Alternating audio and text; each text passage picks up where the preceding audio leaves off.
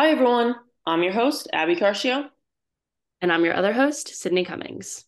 And from wherever you're listening, welcome to Megged, a women's soccer podcast where we talk about anything and everything related to the women's professional sport. These are our unsolicited football opinions. You didn't ask for them, but we're going to give them. And who knows? Maybe you'll agree, maybe you'll disagree. But that's the beauty of the game and what's kept us friends for so long. This episode, we'll be discussing part two in our FIFA ranking series. Move your feet. This is Megged.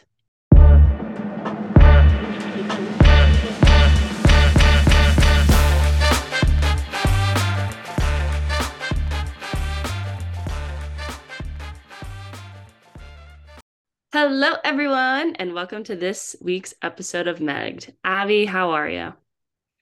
I am doing pretty well. We had the weekend off last weekend, so I went to Spain, got a little bit of sun.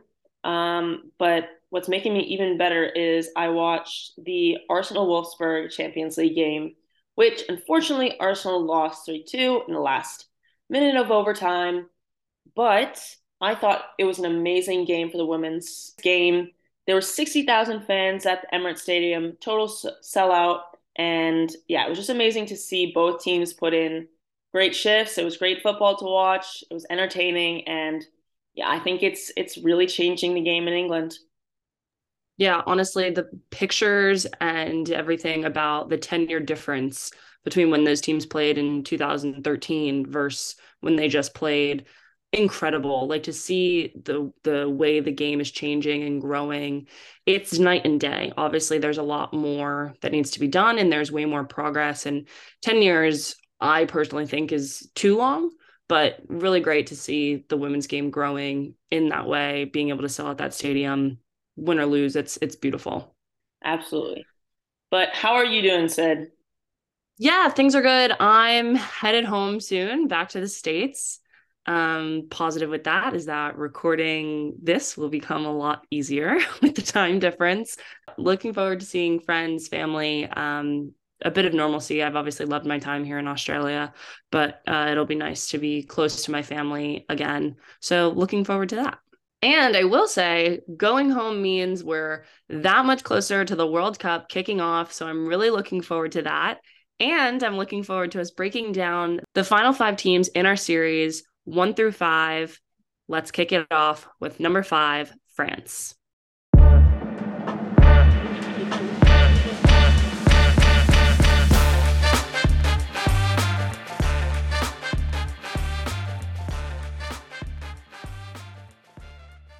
So, working our way backwards, starting with France, number 5. We've talked about them a bit before on this podcast with a bit of controversy with their old coach, but now they'll have a new coach, Renard, taking over. And we'll see those players who there was a real question mark around if we were going to see them. So, Renard, Diani. So, we're including them as key players for this French team. But, Abs, who else are you excited to see looking into this World Cup? Yeah, so playing in France, I've had the pleasure of playing against Lyon, and one of the players that stood out as just unbelievable with her pace is Cascarino. She plays outside back and up the wing, and I just think she's going to have a great tournament. You also have Henri back in the mix, who the previous coach kept out of camp for years, and she was brought back in and scored a goal in her comeback game. So I'm excited to see if Henri makes the squad and if she gets on the pitch. Yeah, and I feel like all these players that we're mentioning, specifically Cascarino, like fits the French style of play so well. They are such a sneaky transition team. Like you don't necessarily think of them as a transition team per se, but then how quickly they can counter and possess the ball up the field, and before you know it, boom, balls in the back of the net. I love watching them play. Yeah, they're a really exciting team to watch. I just feel like there's a huge question mark around France anytime there's a major tournament. In the past couple ones, they've always put on a good show, but can they get results? Usually when they go down a goal, it's another one that they take or they can't find a solution to those problems. So I'm curious how they're going to problem solve in this tournament. That's fair. I will say in the April window, they played Colombia and they went down in that game and were able to rally back and win 5-2. Obviously, it's not the same as playing US, which is who they lost to in the quarterfinals in the 2019 World Cup to knock them out. But I don't know, maybe things are changing for them and there won't be as much stage fright on the big stage for them come this World Cup. They've got something to prove, I feel. I think also with a new coach coming in, there was obviously controversy with Renard and Kototo and Diani. I think this could be the spark to ignite something special in France. You saw the coach Renard coach Saudi Arabia in the men's World Cup, last World Cup, and it was so exciting to see how the players really followed him. And I'm hoping he's going to do the same on the women's side. Yeah, a lot of potential there. And I feel like when we're talking about potential, we have to talk about team that's currently sitting in fourth place in the FIFA ranking, England. Abby, I hate to say it, but England is under a curse right now. We are seeing player after player after player suffer some kind of injury. Honestly, I feel like it's all related to knee injuries. So if you haven't listened to our previous episode with Emma Robers about injuries, specifically ACL, give that a listen. She gives us really good insight about what that's like, dealing with it. But we now have Fran Kirby coming in with that list of players missing the World Cup for England due to a knee injury. Abs, you and I love watching England. So many of them play for Arsenal. Tell me your thoughts. Where are we going to see England now? Yeah, Sid. Every day I look on Twitter and there's something else going wrong for England. They're so exciting for me. I follow the WSL very closely. I really admire Serena Wegman, their coach. But yeah, honestly, they can't catch a break. You have Beth Mead, who has an ACL. You have Leah Williamson, who just recently did her ACL. You have Frank Kirby now out. You have Millie Bright and Lucy Bronze question marks with potential knee injuries. And then on top of that, you have Ellen White and Jill Scott, who retired from the last Euros team. So I saw a photo of the starting 11 of the Euros final, and it's like all of those players are missing. I think there are like five healthy players. So I'm really concerned of how injuries are going to affect this squad. The one thing that I will say, you mentioned the coach, Wegman at the helm. She's by far one of the best coaches in the game. And I'm not even going to say women's game, men's game. She is an incredible coach, point blank, period. So I do think that if someone can manage a squad when you have key players fall like that, it will be her. I'm interested to see what she does with that. But there are other great players that are around in England. Obviously, Mary Earps has been fantastic between the pipes. Kelly with the game winner in the Euros final. Alessia Russo has been a joy to watch. And you have James at Chelsea. So I do think that the players that they have, especially on the attacking side, will still carry. The question mark for me, I thought England was the pick prior to all of this, all these people falling. To me, I thought England had the best opportunity to win. And now I can confidently say I no longer feel that way. Yeah, I'm still not giving up complete hope. Like you said, offensively, they're very strong. You also have Lauren Hemp in that mix. She's a fun one to watch, incredible pace up the wing. And then you have Ella Toone, who's slipping into the midfield. So she's kind of replacing Fran Kirby in that role. Like you said, my concern is defensively. So you lost Leah Williamson, who is your captain and your starting center back. Potentially you lost Millie Bright. I do think she's going to be back. So let's say she's back, right? You still have an issue where you have to slip Alex Greenwood into the center back position and then you're losing your outside back. So how are you going to fill that role? But my other concern is you have zero depth at the sixth position. You have Kira Walsh, who is amazing at the six. She's probably the best six in the world right now. But there are a lot of games in the World Cup. And let's say she's exhausted, or let's say, God forbid, she gets an injury. Leah Williamson was that answer to replace your six. And now you have no one. So I'm curious who they're going to bring in and how they're going to manage that. Yeah, there's definitely going to have to be some squad management when we're looking at England. So, how are the Euro champions going to ride their high from that tournament and bring it into the World Cup? I think is the really big question mark surrounding that group. And that brings us to number 3, Sweden, who I hate to say it, but I feel like there's a big question mark just around them in general.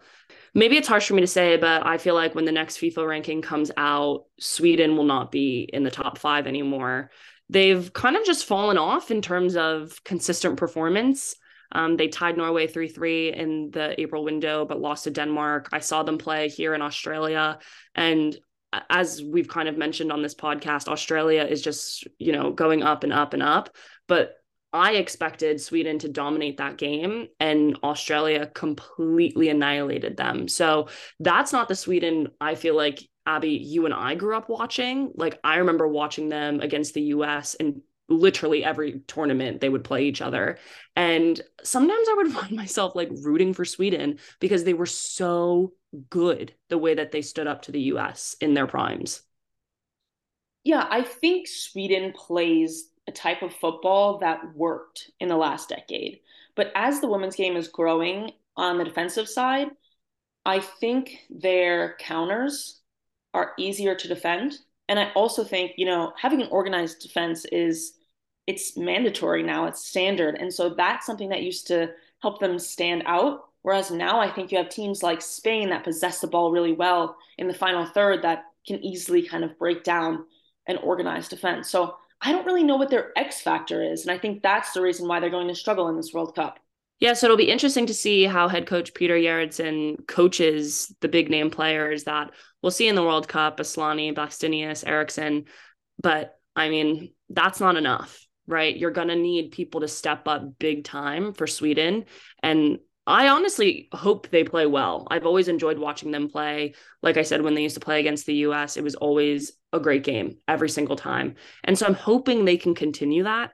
But at the rate that they're going, I definitely think we're going to see them fall a bit in the FIFA ranking. But honestly, that means nothing. At the World Cup, anybody can beat anybody. So I really hope that they can bring it for their group stage and find a good placement for themselves moving into knockout stage. Yeah, my player to watch, I think, is Rolfo from Barcelona. I think she's going to be their answer going forward. But I'm also curious to see what formation they come out in. We've seen them in a bunch of different shapes. I'm curious if they're going to go to a three back in this tournament. We saw them experiment with that in the past 2 years. And so, yeah, I'm excited to see what shape they come out in. I think it's safe to say that maybe so far in the top five, they're our biggest question mark. Fair? Absolutely. Moving on to number two, Germany. Obviously, we just saw a lot of players with the Wolfsburg Arsenal game. So some of them will be coming off of that club high. But what are you thinking, Abs, when it comes to Germany? I'm always a big fan of their play. I don't know so much about their players as you do, but in terms of their play and the way that we've seen them compete over the years, they are just stone hard, cold competitors. Like they run everything in a very tight ship. They're hard to play around. They're hard to outbody. When I think of the teams that really have a physical presence, I feel like Germany and the US really give people a run for their money. Maybe not the US currently, old US used to give people a run for their money. And so I personally like teams like that where you can disrupt play because of your presence. It's intimidating on the field. And I think that goes a long way. Yeah, I mean, Germany is a team that performs in big tournaments, in my opinion. They came in second place in the Euro final and nearly should have won that game. And so, yeah, like you're saying, I know I watch a lot of Wolfsburg and some of the German league. And so I'm familiar with a lot of the players. And I just think that from front to back, they have amazing, amazing players. And I think what Germany does well is that they play together. They really just know each other's patterns. It seems like they're communicating without even communicating. And so, key players to watch, Alex Pop, obviously, she ended up missing the Euros final to an injury in warm up. And she's just someone that scores goals in big moments. She's excellent aerially, and I'm excited to see how many goals she puts in the back of the net. Lena Oberdorf is 21 years old, but already a mainstay in the German colors. And yeah, she's one of the best sixes in the world. She's just strong. She just bodies people. And you also have Magul in the midfield and Hendrick defensively. So I'm excited to see how these players operate together. And all of those players are going to be led by head coach Boss Tecklenburg, who just re-signed with the German national team, has been with them for a while, obviously knows how to lead them. They're a well-oiled machine. So doing a great job day in and day out, whether it's friendlies or it's big tournaments like the Euros, like you said, Abs. Yeah, one person that we're going to miss in this tournament, well, i.e., Abby's really going to miss, is one of my favorite players, is Marjan. She currently plays for Lyon, and she's been she's basically a German legend.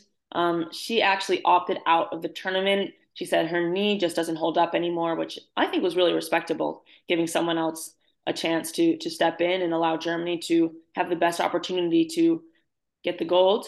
But yeah, it's gonna be tough not watching her. She's an entertaining player. Yeah, so will definitely be interesting to see how Germany fares. I like them as a pick. We'll definitely break that down in later episodes about who we think from this top 10, and honestly all the teams in the tournament are really going to make a run, but definitely keep an eye out for Germany leading up to this World Cup. And drumroll, that brings us to number 1, Team USA. I have mixed emotions about this team. Obviously, growing up watching them, I'm a big fan of their play, winning the previous World Cup, having a bit of a disappointing Olympics. I feel like they have something to prove, but if I'm being completely honest, I'm not sure they have the people to do it. Abs, we talk about Team USA all the time, and I am not a fan of the way Vlatko went about the transition from old to new. I just feel like the current squad doesn't gel super well together. Obviously, there's great players. Alex Morgan is still performing at a peak level. Naomi Girma is the next up and coming best center back in the world. Sophia Smith is stellar. And then you have a very poor midfield behind Rose Lavelle, Lindsay Horan, and Julie Ertz, assuming we're going to see her back in there. But with the missing players, Swanson doing her patella, Sam Mewis with this crazy knee injury, and then Kristen Press and Tobin Heath kind of like getting the boot, even though they were injured and like never really found their way in with Vlatko. I don't know. I just feel like this team has such great potential always, and they do really well in big tournaments. But for some reason, I have a bad feeling about this World Cup. Yeah, I think you saw this transition between Jill Ellis and Vlatko. And this is, aside from the Olympics, this is the cycle that we were waiting for to see Vlatko perform on the big stage. And I feel like since he's come in, we've lost this sense of ruthlessness. Like we come into every match and we are going to destroy you, regardless if it's a friendly or not. And yeah, even in the past few games, I don't see that absolute domination that we're so used to seeing. And I don't like the excuses of like, oh, they won the last two. Like, no, that's what the US does is we win all of them. We win every tournament. And I just hope for the development of women's football within the US that they continue on that trend and they kind of surprise us, Sid. But like you, I have a lot of question marks. And one of those questions is who is your nine going into this tournament? Well, I'm a big fan of Alex Morgan. I feel like earlier on in her career, I wasn't the biggest fan, but now I just feel like she has mastered a key point of being a nine, which is finishing. Push comes to shove, I feel like she ends up putting the ball in the back of the net given her opportunities. So if she has about 5 opportunities, let's say, one of them will be a goal. That being said, I'm not sure she can play for the same reasons you just mentioned, like with England, with Kira Walsh. I'm not sure she can play 90 minutes every game of the World Cup. Like it's just not realistic. So, big person who I'm hoping makes a comeback because I love watching her play. And I think she does a really good job as a false nine is Katerina Macario. As a false nine, I just think she does a really great job. She's so creative. And I feel like her and Rose end up linking really well together. And then her and Lindsay also link really well together. So I don't know with her knee injury if she'll be back in time or anything like that. But in terms of who's the best, I would say Alex is number 1 and then Kat is number 2, considering she's healthy. That makes total sense. I think what we saw before was Alex Morgan and Mallory Swanson linking up really well. And so that 11 or 7 role is up for grabs. You have people like Lynn Williams, Trinity Rodman, Ashley Hatch that could potentially sweep that up. But I think our forward line is something to have a question mark around. But I'm curious what the back line will look like as well, because you do have Gurma, and I would put Becky right in center back. I think those two are locks. And then you have Crystal Dunn out on the left. But Kelly O'Hara hasn't been in the mix really. So who would you have at that right back position? Yeah, it's difficult because Dunn was obviously out with the birth of her son Marcel, and Emily Fox had a rocky start to her time with the national team, but I thought she did a pretty good job of like solidifying herself as the starting left back. But now that Dunn is back in, and I think Dunn is a for sure lock, there is that question mark. You could put Sonnet there. Not a big fan of her. Honestly, Abs, like I'm not sure. I've always been a big fan of Kelly, but I feel like definitely it's her last cycle. She's not as healthy. She can't stay healthy like she used to. So I don't know. Big question mark. And you mentioned the locks of Gurma and Sauerbrunn. And as a center back, I wholeheartedly agree. But Vlatko likes Alana Cook and he puts her in. And I'm not the biggest fan. I just feel like Becky and Gurma are way more consistent. But then you have Cook, who scored the only goal when the US played Ireland in they had a 2-game matchup, and they won that last game 1-0 off of Cook's goal, which it wasn't even a shot. Like she just tried to cross the ball, keeper made a mistake, and that's what they won on. So, I mean, I'm jumping back here, but the attack for the US is so questionable that you're hanging on to a 1-0 win against the Republic of Ireland off a fluke goal from your center back, who, not for nothing, I don't think should be in the starting lineup. Yeah, I mean, I think you have bigger problems if your center back is scoring the only goal to take you in a 1-0 win over Ireland, nonetheless. So I think he has a lot of fires to put out before the tournament even starts. But I think you can always find goals, but if you bleed goals in tournament, you have no chance. And so I don't, I agree with you. I don't think Cook is seasoned the way Sauerbrunn is seasoned, especially for big tournaments. I think she makes mistakes under pressures defensively. But for me, that outside back position is what's going to do the USA in. You have Lauren Hemp, who has so much pace. If you have her running at Emily Fox, who isn't, yeah, I wouldn't say she's a natural outside back. I think you're going to have a lot more problems than scoring goals. Yeah, I feel like we'll definitely have to break down when we get into talking about the groups and each team, breaking down this US team, because like we said, there's so much potential here. And obviously to repeat 2 World Cups is no small feat. And as critical as we're being, that is something you want to see. Simply as a fan of the game, it's incredible. And so you do want to support them in having that opportunity. But just have to say, like, based off of previous results and in this transition we've seen from the 2019 World Cup to now, Abby, safe to say we are critics of this squad. I'm hoping, crossing my fingers to see the machine that we know and love. But yes, I am full of doubt.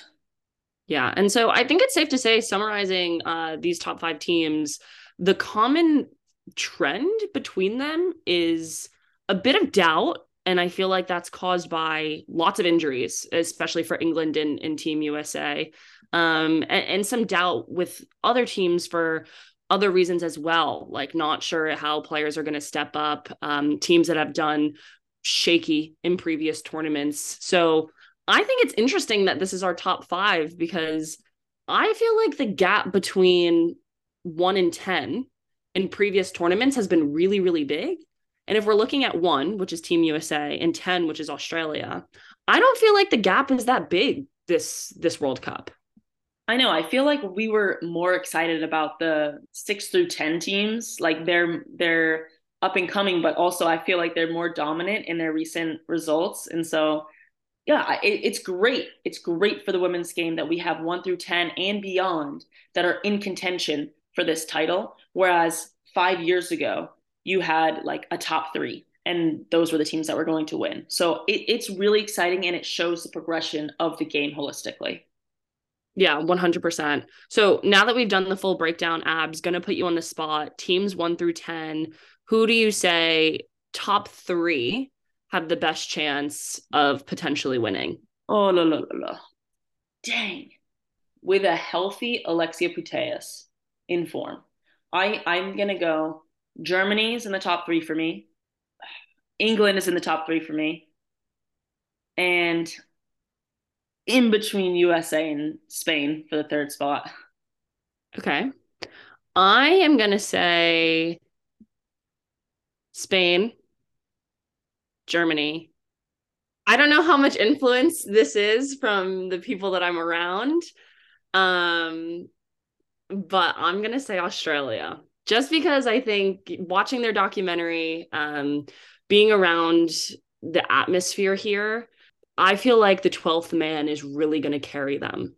And maybe it's not actually to that first place spot, but I don't know, high hopes. And Shauna, I hope that makes you happy. And I'm not just saying it because you've been giving me crap about it. But yeah, I'm going to go with Australia as my third. And so that wraps up our two-part series on the FIFA rankings. Abs had a great time breaking these down. Stick around in later episodes. We're going to do a more specific team breakdown for each group. But we just wanted to give you guys a bit of a taste of who we're looking at as the top competitors in this 2023 World Cup. And so we're really looking forward to that breakdown in the future. But for now, we're over to you, Abby, with hot takes.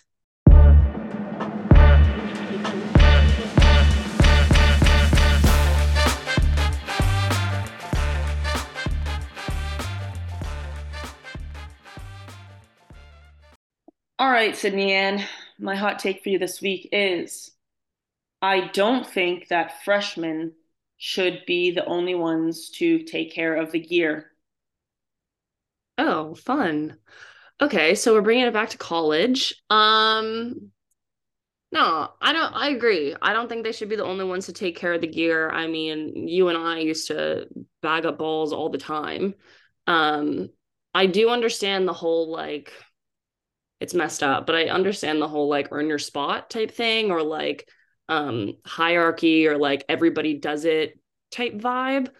But I just feel like it ends up being so much better to team camaraderie if like the senior captain and the freshman newbie have the same accountability when it comes to equipment.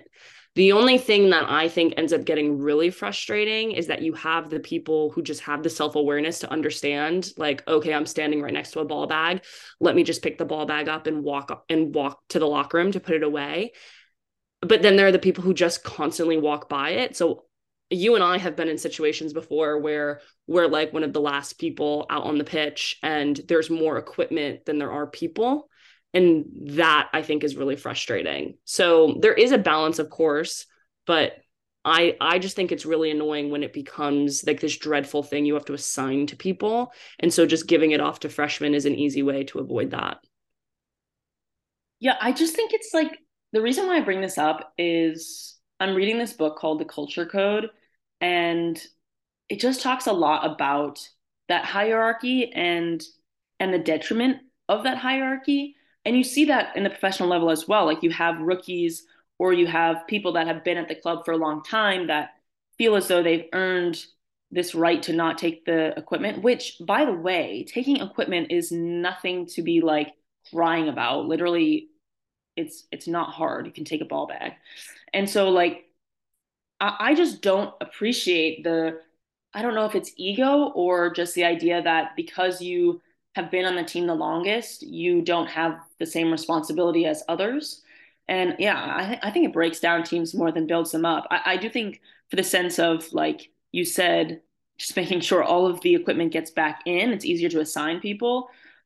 But I think if you're a great team, you shouldn't have to assign people to that task. No, I 100% agree, but you and I both understand like the maturity and just like the I don't know, I just feel like in college, like if we're talking about the professional sphere, like most of the time you have equipment managers or equipment people who do a really good job. And so a lot of the times maybe you're just moving equipment from like the bus to wherever on an away trip, or you grab it on the way out to practice, yada yada. So it's like much more small scale. But I feel like in the college game, when you don't have those equipment people and players are really responsible for the equipment in that way, like I don't know, Abs, how many times did we have to run because we lost balls or like people left stuff out on the pitch? Like it is a level of like still teaching accountability and responsibility at that age and like that level of maturity. So it's a nuisance, I think, to even have to talk about it. Like it's so simple. If there's equipment, pick it up, like done. But I just think given the educational piece of the college game as well as like a person in development, I feel like it is something that most teams have to address. Yeah, I see what you're saying. I just think that like responsibility can be taught in less of a hierarchical way. And I think if you saw a senior captain like taking the equipment, you would therefore learn by someone setting an example rather than like this, hey, you're a freshman, take it. So I think you're right in saying that it is a learned responsibility in the college game, but I think the way we go about it is wrong, and I'm going to stick to that. Yeah, I agree with you. I think in an ideal world, we'd be living where you see it, you take it, you put it back, yada, yada. Everyone's responsible because you're a team at the end of the day and no one's above anyone. But I just think I mean, not to be annoying, but like given a capitalist society, like we do live in hierarchical systems. And so that's why it's the way it is. But I agree with you, it's wrong. Well, I'm glad to know that you agree with me on that one. I feel like you had to have seen that coming. We have very similar philosophies, like, and we captain decide together. Like, we were always like that. So Yeah. I feel like you gave me a T-ball for that one. Yeah, it's more so like a hot take that I just wanted to vent about because, it irritates me. Fair. I've been there. Totally understand that. Great, great. Good to end on an agreement.